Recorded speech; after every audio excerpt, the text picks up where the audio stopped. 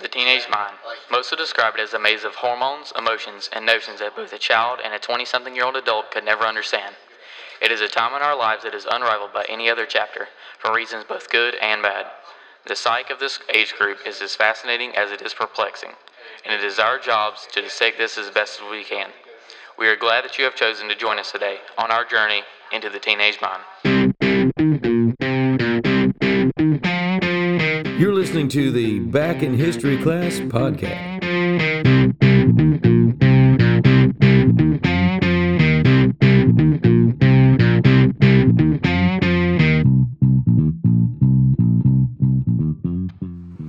Hello, ladies and gentlemen, and welcome to the very first episode of our podcast titled Journey into the Teenage Mind. Before we get into specifics on how this series will go down, let's take some time to introduce the team. I'll go first. My name is Dylan Crow, and I'll be the main voice of the podcast. I'll start and conclude basically every episode and do most of the talking. What's up, guys? I'm Cameron, but most people just call me Herd. I guess you could call me the supporting voice of the podcast. I'll be the person involved in most of the conversations that Dylan has. Now I'm going to pass it to Zane. Hey guys, I'm Zane, and I'll be the main scriptwriter for the podcast. To keep us on track during recording, a script is a very important piece. Now to Ethan.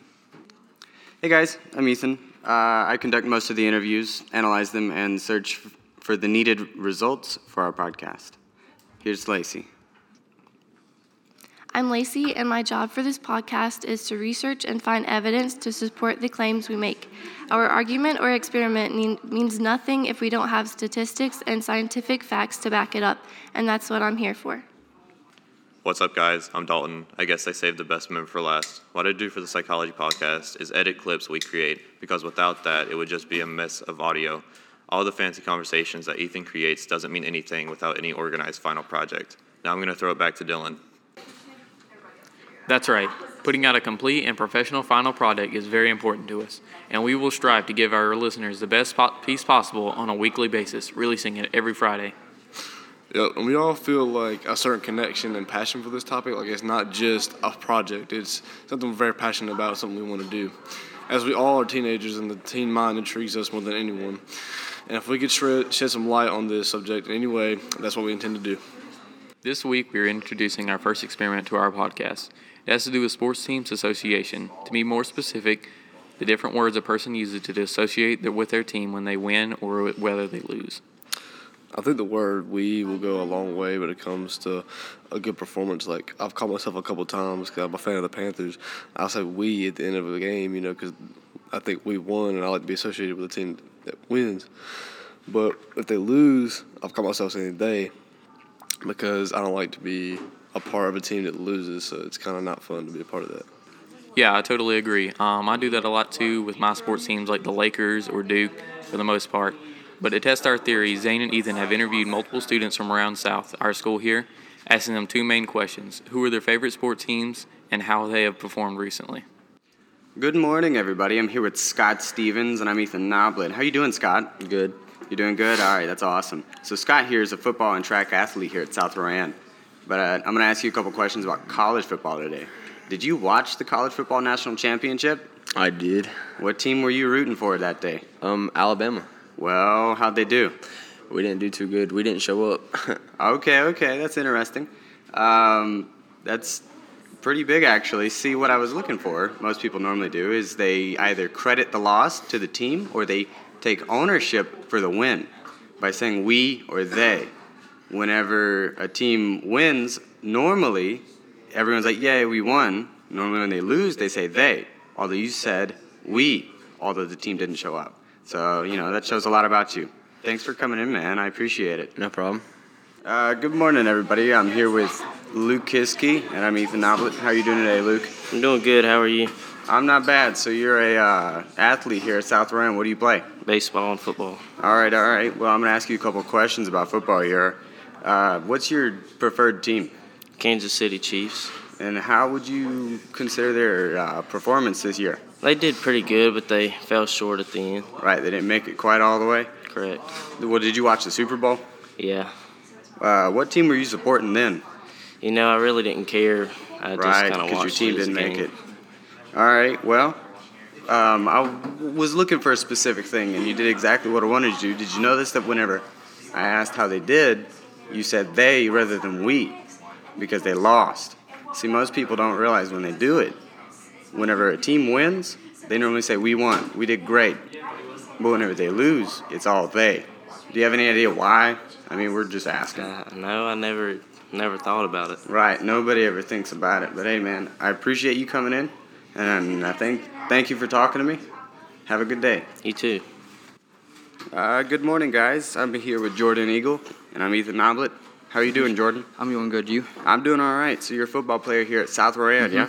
Mm-hmm. All right, well, what's your favorite football team since we're here? The Pats, New England.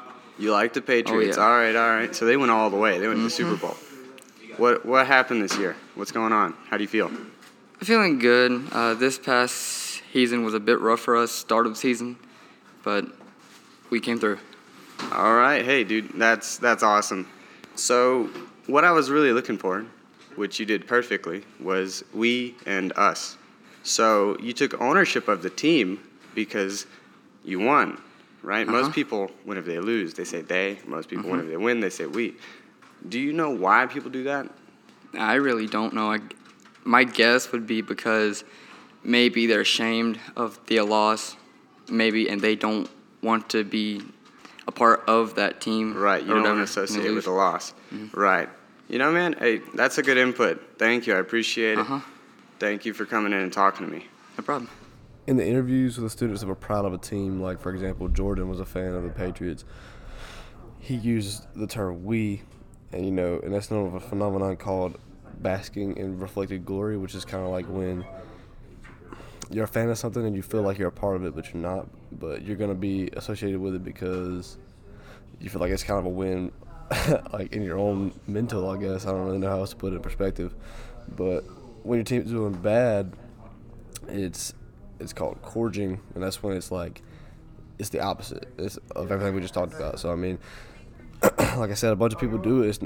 I've caught myself multiple times, like I said before, but I thought it was pretty interesting how watching these kids do that and catching them, but then knowing how to do it myself. So I thought it was pretty interesting to know. So Yeah.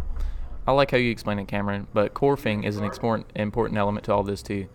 See, in the interviews, we asked a few questions, and when they responded to a team losing, they used terms like they rather than we, and is often used to protect someone's self-esteem because you don't want to be like, whenever your team's losing, you don't want to be associated with that. It's known as a cutoff reflected failure, which is generally explained by the term bandwagoning, which a lot of people are. This describes a sports fans who moves with the winning team rather than remaining loyal to a team that they originally supported that may or may not be doing that great. The last thing they might want to wear is a shirt of a losing team.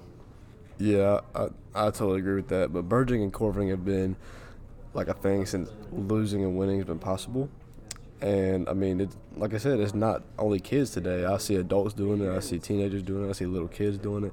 I mean, it's all over the place. I mean, it's just like a normal thing. You can't really help it. It's like a reaction you have. But these phenomena create issues in people's personalities that can lead to toxic behavior, bad work ethics, poor self-esteem, and so many other issues. That's the problem. Right. And this is something we all do, and more than we think. Like, we do it on a normal day-to-day basis, and we don't even realize we do it. It's just a normal instinct to not associate with bad things. Like LeBron James, for instance. He is a well-known basketball player that has been playing in the NBA for 15 seasons now, and he does it all the time. Although he is physically successful, he still shows some personality traits that most people have, especially in relation to the sports such as corfing or burging. Oftentimes when his team loses, James will blame them in the interviews, saying things like the Lakers need to go depressed rather than we need to go depressed. He always has to shift the blame not to himself but to other people. Yeah, I really like that example because, I mean, it shows that not only do the fans do it, but the players do it too. And I think that's not very good. But, I mean, I really like that example because it shows that it's an issue that everyone has and not just, a couple people, and it can affect anybody. I think that's pretty cool. Yeah, especially that he's a high-level basketball player that is highly respected by most people and is considered to be one of the greatest of all times. It shows that how many people actually do this, including basketball players that are one of the greatest. Yeah. Well, I think it's a great example. Well, you heard it. Corfing, burging, and all the ways that it can affect the personality. Thank you guys for tuning in. Remember to subscribe to our YouTube and follow our Instagram, Snapchat, and Twitter. And catch us next Friday for the next episode of Back in History Class.